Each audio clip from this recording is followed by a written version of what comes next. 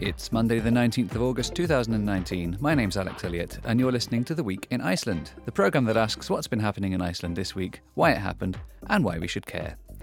I'm joined this week by Professor for Software Engineering at the University of Iceland, Mattias Bók, and by David Roach Gunnarsson from RÚV's Culture and Arts Desk. Welcome to you both. Thank you. Hi. Angela Merkel will meet Katrín Jakobsdóttir today. It's the pair's third meeting, but the first official visit to Iceland by a German Chancellor for 19 years. One of the main things they will talk about, both alone and also tomorrow with the leaders of the other Nordic countries, is climate change. This weekend, in fact, the memorial plaque to the now ex-glacier, Ökjökull, was unveiled and attracted global attention. The economic downturn this year seems to be smaller than previously feared.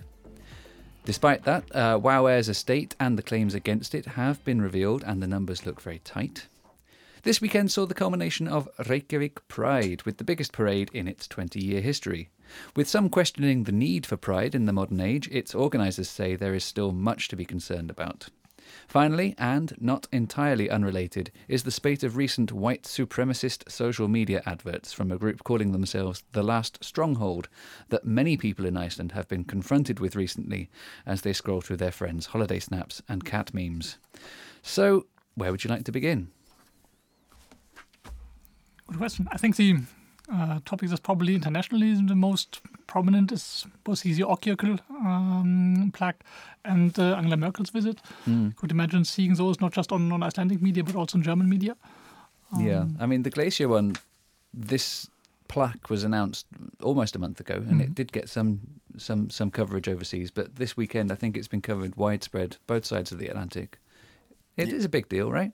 Yeah, like Anders Snær Magnússon, he wrote an opinion piece for The Guardian, and that like got a lot of traction. It has like 1,000 to 2,000 shares on Facebook, and I mean Guardian is a huge medium. So I think it was in New York Times, and that's right. You were saying Der Spiegel? Yeah, and Der Spiegel had it this morning. I saw it. I think only after the event, but also like leading up to the walk up there and the unveiling. I saw a lot of international coverage as well. Yeah. So I think it's something that, especially at this time, is catching people's eyes. I mean, even though the status was officially lost already in 2014, now I think it kind of fits in with the overall consciousness of something's happening, and there is actual tangible consequences of climate change. And that's like a very nice example of it. Like a whole glacier is suddenly gone or not designated as such anymore. So I think that resonates quite well in the current public discussion. Yeah, it's like something disappearing. It's like when we lost Pluto. I mean, that's like, I mean, you can say like, yeah, this glacier has shrunk this and this much and stuff like that, but this is like actually happening.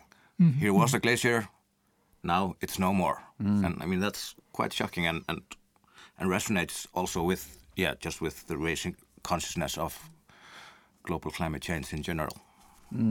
I mean, the problem has been well known for many years and we've been talking about it for years, but I feel that this last 1 year has really seen a change in the media, certainly. Explosion, And that's got to be a good thing. Hopefully it's not too late. No. And for example, there at the weekend, there was, I don't know, what was it, about 100 people up the top there, and loads of them were journalists. So, yeah. I think that's maybe also because it's kind of significant to say, well, glaciers have been receding all over the place. We've been hearing that for decades now.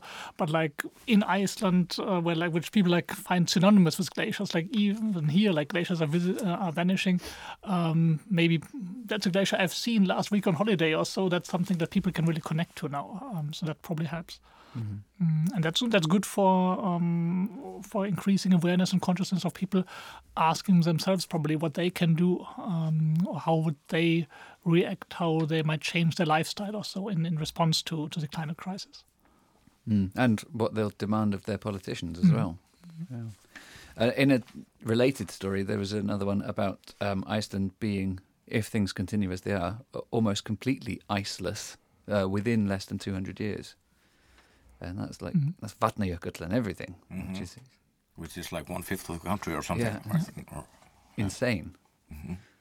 I mean, it's strange to me, like pretty much every time I stand in front of Gullfoss or I stand in front of Dettifoss also, seeing that all that water that comes down there, this massive amount of water coming down there, is all snow melting coming from the glaciers. So like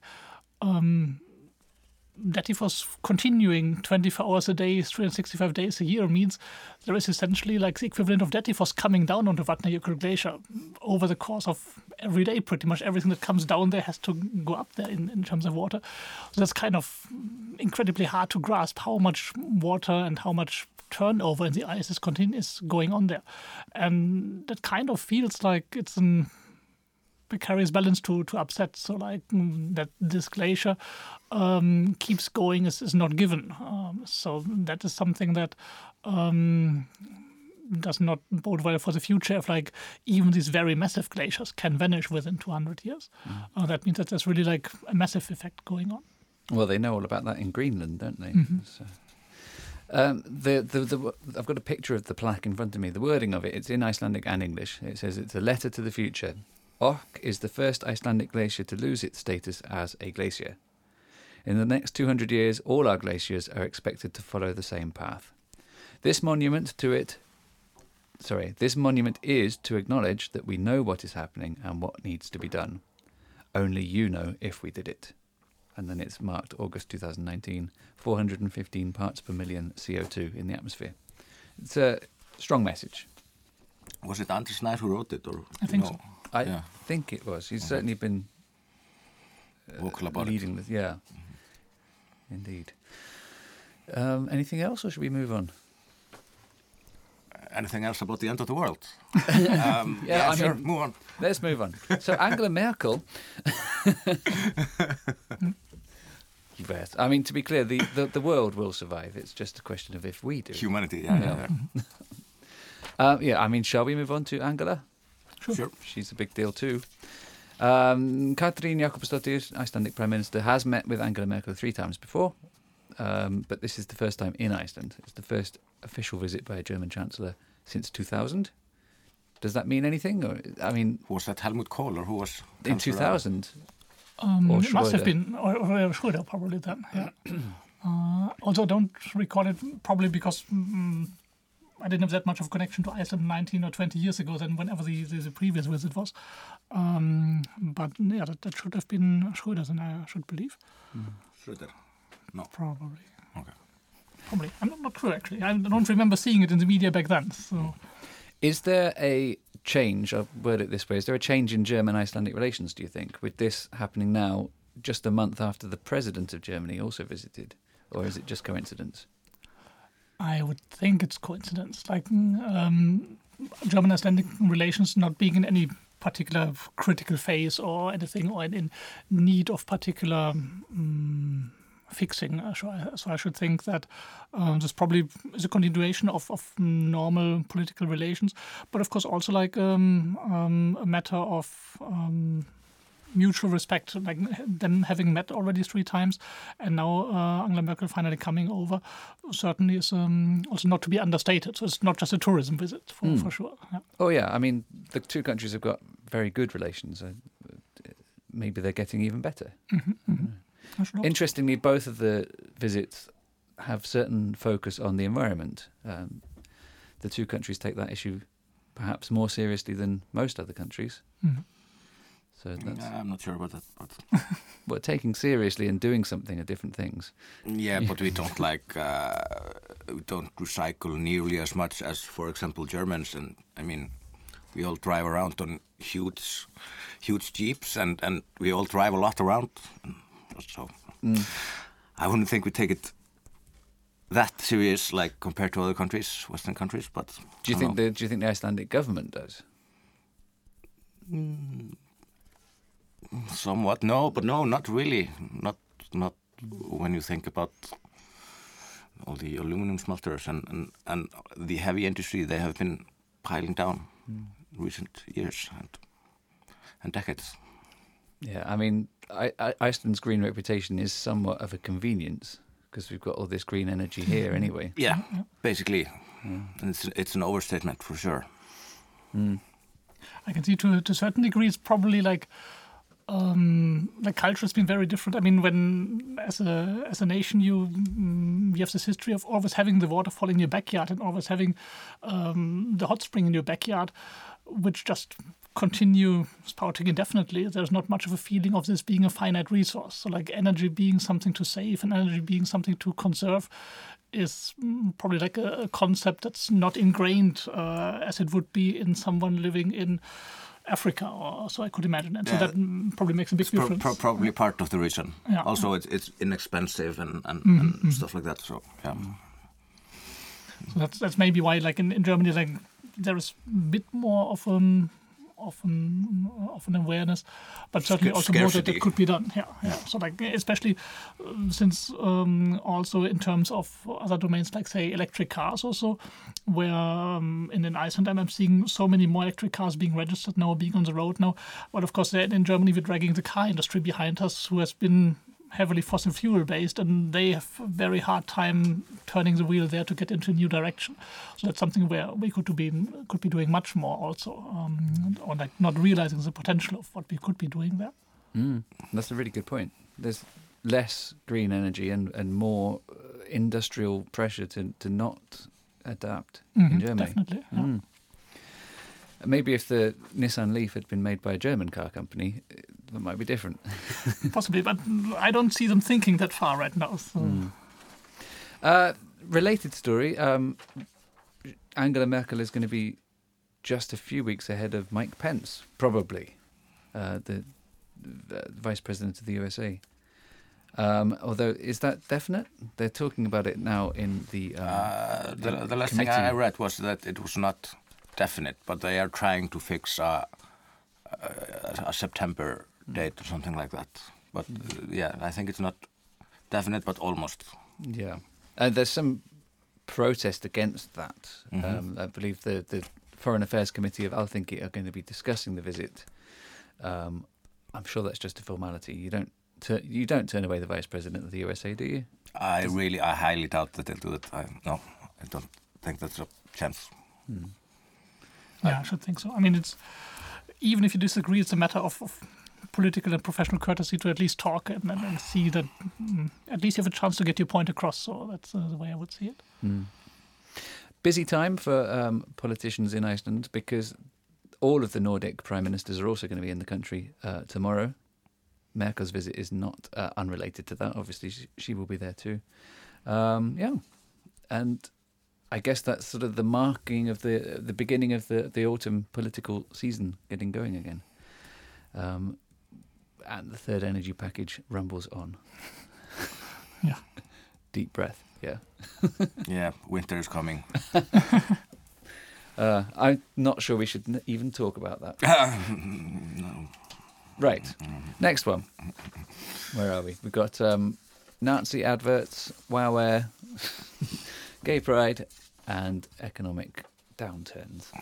It's a very cheery week this week, isn't it?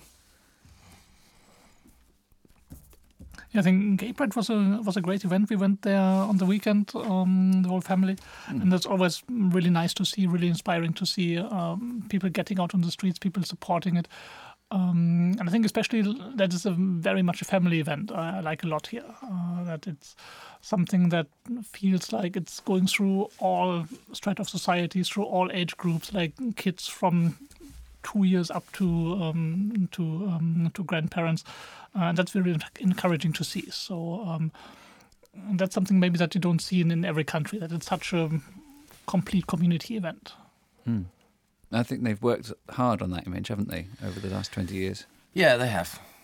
But there was this one thing that was pretty bad, that I think last year the police was asked to be like not as like towering over the event as they were, and now this year they arrested a woman because basically she was a known protester. Or she is like an activist in general and has been working with No Borders, organizations like that. And she was just arrested for being a part of the walk because they thought she was gonna bring a ruckus or cause problems or something like that. Yeah, I read that myself. Crazy, right? Yeah, it's crazy. And I think it's a bit too, I mean, it's great that it's a family-friendly event and everything. But also I think you shouldn't, that all gay people should be just like this really tight virtues, just want to be like a family with 2.2 kids and to be put into exactly the same family values box as the other thing. I mean, to be afraid of some like radicals like that person who got arrested. I mean, So, do you think that there were members of the parade that had asked the police to arrest her? No, I don't think that. No, okay. I don't think so. It was just police being idiots. Over something, yeah. Because they'd known her, and she was like, "Oh, she's always protesting everything. She's gonna do something." Yeah. I mean, you cannot arrest somebody preemptively. Yeah, exactly. Yeah. No. Crazy. The parade was the biggest one so far in the 20 years that it's been running. It seemed to go very well. I have to admit, I was devastated not to be there. I was stuck at an airport, delayed by 24 hours. It was horrible. I was not there also. I'm not a fan of large crowds of people, but I watched it on TV. It looked good. Yeah. But you were there, Matthias. Yeah. Great atmosphere. Yeah, despite the wind, so like we were braving the wind for quite a while, but that didn't seem to disturb anyone. So it was really good to see and to be there. I think we've been there like every year now since we came to Iceland, and then every time enjoying it a lot and meeting friends there. So that's great. And the Rainbow Street Skólavörðustígur that they marched down will remain for the first time. It's now a permanent rainbow, which is, I mean, it looks great, I think. I think it looks great. Yeah. I hope also that this will be like not a street for cars, like in the wintertime or something. Because, I mean, if they go through the bother of painting it like that, they shouldn't have cars driving down there, I think. Well, that's a whole different kettle of worms, fish. I don't know. Can of worms. What a can of worms, kettle of fish. I mean, the road closures downtown is not in the news this week, but it seems to me that the people protesting it the hardest are the shopkeepers. Which is weird, because everyone that lives and walks down there seems to like it the way it is. Yeah, I know. It's just, I mean, sometimes the capitalists just don't know what's best for them. Amen. Okay, we've got time for probably one, maybe two more. WOW Air is the story that just will not go away. Although maybe it will now, because they are paying out of the bankruptcy estate. One thing I found interesting about that story is that they said it was functionally insolvent last summer, a whole year ago, and yet continued going till March. And when it went bankrupt, it had 3 million kroner in the bank, which is not a lot of money. No, not for an airline. No.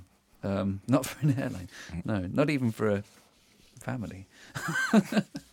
So that's interesting. And it's also not sure whether or not the priority claims on the estate will be paid in full. That would be bad for the flight attendants, for example, pilots, and everyone else. Isavia, certainly I imagine they won't be happy. Even though when they're the ones keeping them afloat for a while by giving them or allowing them to run up debt. I mean, the flight attendants will get paid, like from ábyrgðarsjóður launa, I think, in the end at least.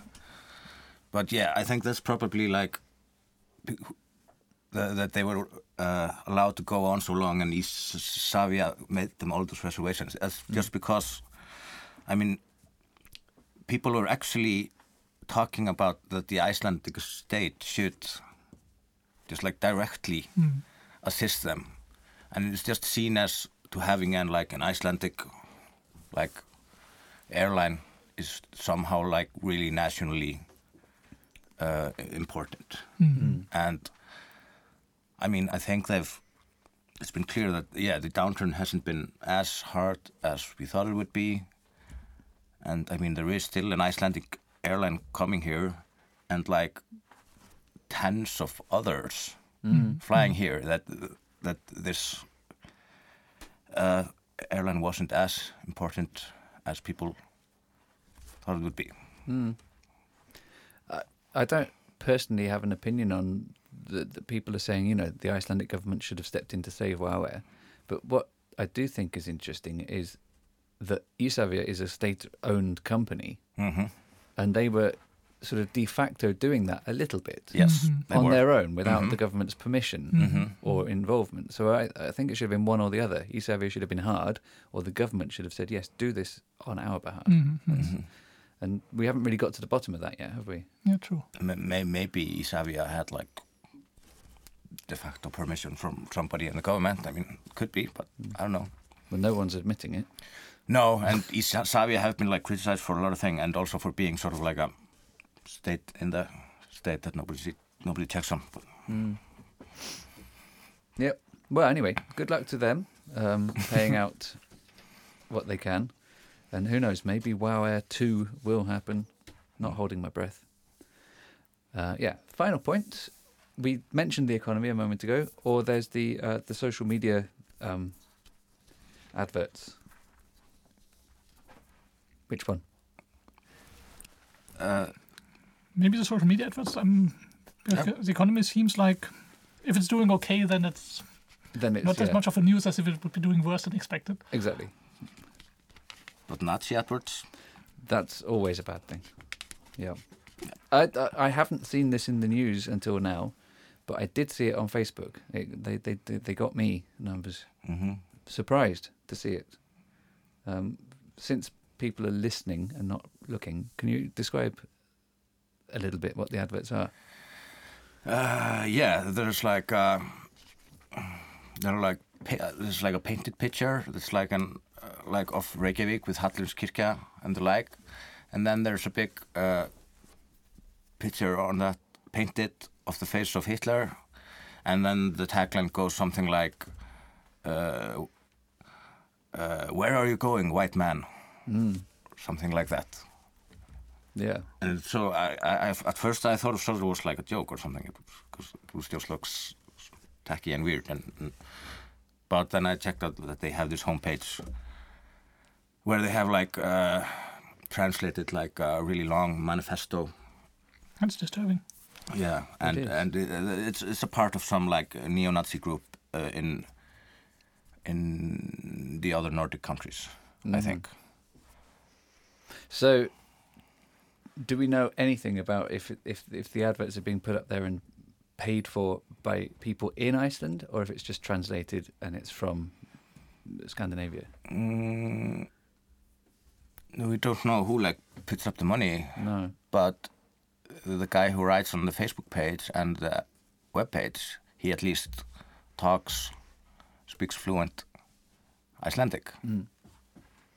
Like better Icelandic that I've seen most of the hardline like nationalists that are like expressing their views in the comment section on geof.is. But so yeah, and I mean it's getting paid for, and I mean since like a lot of people saw it, and that means that you put like some amount of money in it, because if you start a new account on Facebook, then it's like really cost you a lot more to, if you don't have like an audience and people who like your page and stuff like that. No, that's right. And the underline or whatever, the subheadline on the adverts is: do you want a Nordic nation state or multicultural? Yeah. And it's clearly saying no, you don't want the latter. Yeah. But of course, a lot of people do want the latter. Yeah. I think it raises wider questions about the influence of social media and how easy it is to reach lots of people with a little bit of money. And what they... was it only on Facebook? Do we know that? Or is it on I've only Instagram? seen it on Facebook. And also, like, it probably won't... won't be up for that long because people on Twitter were like saying, "Hey, report this," and which I think I did, and a lot of people did. So. I think it's always tricky if this applies or if this comes up on social media because, for one thing, you can target it so precisely that it just goes under lots of people's radar who just would not be susceptible to it anyway. So, like, people who would disagree with this upfront probably wouldn't even have seen the message. And so, similar to what we saw in the US elections or in the Brexit elections also, suddenly public opinion sways in a way that no one was able to predict because they just didn't realize that there was some campaigning going on. Echo chamber. Yeah, exactly. Yeah. So I think that makes it kind of difficult if it's a public debate. And of course, you can counter it, you can argue against it, you can have a real public debate about it. But if it's just like pushed at the people who are susceptible to it, then that just amplifies itself without any form of debate or of countering it. So I think that's kind of dangerous. This seems to not have been targeted not have been targeted very well. They probably didn't have a market specialist to find their focus groups Yeah. But because like a lot of people because that would probably be people like that don't have higher education, live in the countryside, like at least, but sort of like everybody in my circle of friends who are all like the liberal artsy types. I mean, they all saw it, so it was probably just like a blanket. Yeah, possibly Thingy. Possibly targeted at white men, given by the title used. That could be, if that's even possible. I don't know, but I think hope it's not. But I think it's interesting because like Iceland has rarely had like an unpublic like neo-Nazi group. There have been like dabbles in like xenophobia and nationalism, but like out front, like using Hitler in adverts. That's pretty more like hardcore than we've seen before. Totally, yeah. The design of it is made to look like 1920s German advertising. It's very deliberate. Yes. Well, like you say, hopefully Facebook have taken it down by now. Interesting question. Also, what they're trying to achieve by it as well. I mean, what are they trying to achieve by it? It's just recruiting new people, probably. Are they? Yeah, I mean, but are they active in? You saw the website. They have been like a few before. They have been like they have put up like stickers on like bus stops. A few before. I mean, and they put up like a Twitter account like a year ago, but not like very active. But they have been like putting up some stickers and stuff like that. Just quick, one last point before we have to wrap it up. What are the Facebook standards on this sort of thing? I mean, it's asking a question, ostensibly. Is it against their decency standards? My suspicion would be, especially given Facebook being an American company with very broad latitude on free speech, that they would just let it go because it's not obviously that targeting any particular person or so. So even though I would very much like to see it not having a place on Facebook, I don't think they would do anything against it. They have like a few different one of these. I don't remember what they all say. Someone would say that like swastikas in Hitler's face would be like obvious hate speech. Yeah. I mean, but Wait and see. I haven't studied it, and sometimes they have not put down like something that you would clearly think would be like invitation to harass people or something like that. But I don't know. Well, there we go. It had to happen sooner or later. We are, in fact, out of time. The Week in Iceland will return to ruv.is/English, Ruv English on Facebook, to the Ruv app, and as a podcast, including on Spotify, next Monday afternoon, the 26th of August. For now, it's thanks to my guests, Mattias Bók and Davíð Rót Gunnarsson, and to Lydia Gretarsdóttir for running the studio. We like to finish the show with the #1 song on the Rás 2 chart, but Hjaltalín is still on top. Congratulations to them. So instead we'll play the number 2 song this week, Wild Roses by Of Monsters and Men. Bye for now. Wild roses on a bed of leaves in the month of May. I think I wrote my own pain. Oh, don't you?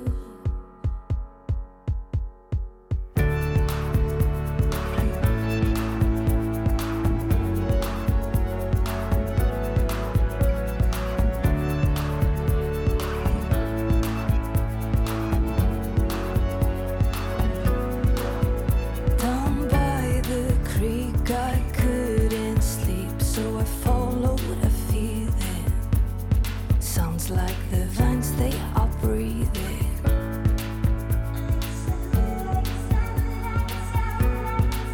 And I've seen the way the seasons change when I just give it time. But I feel it out of my mind all the time. In the night, I am wild-eyed, and you got me now. Our roses, they don't mean a thing you don't understand. But why don't we fool and pretend? I want you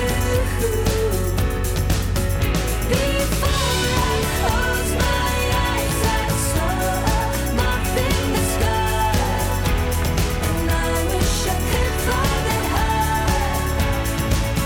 I want you. A serpent on a bed of leaves in the month of May. What do you want me to say?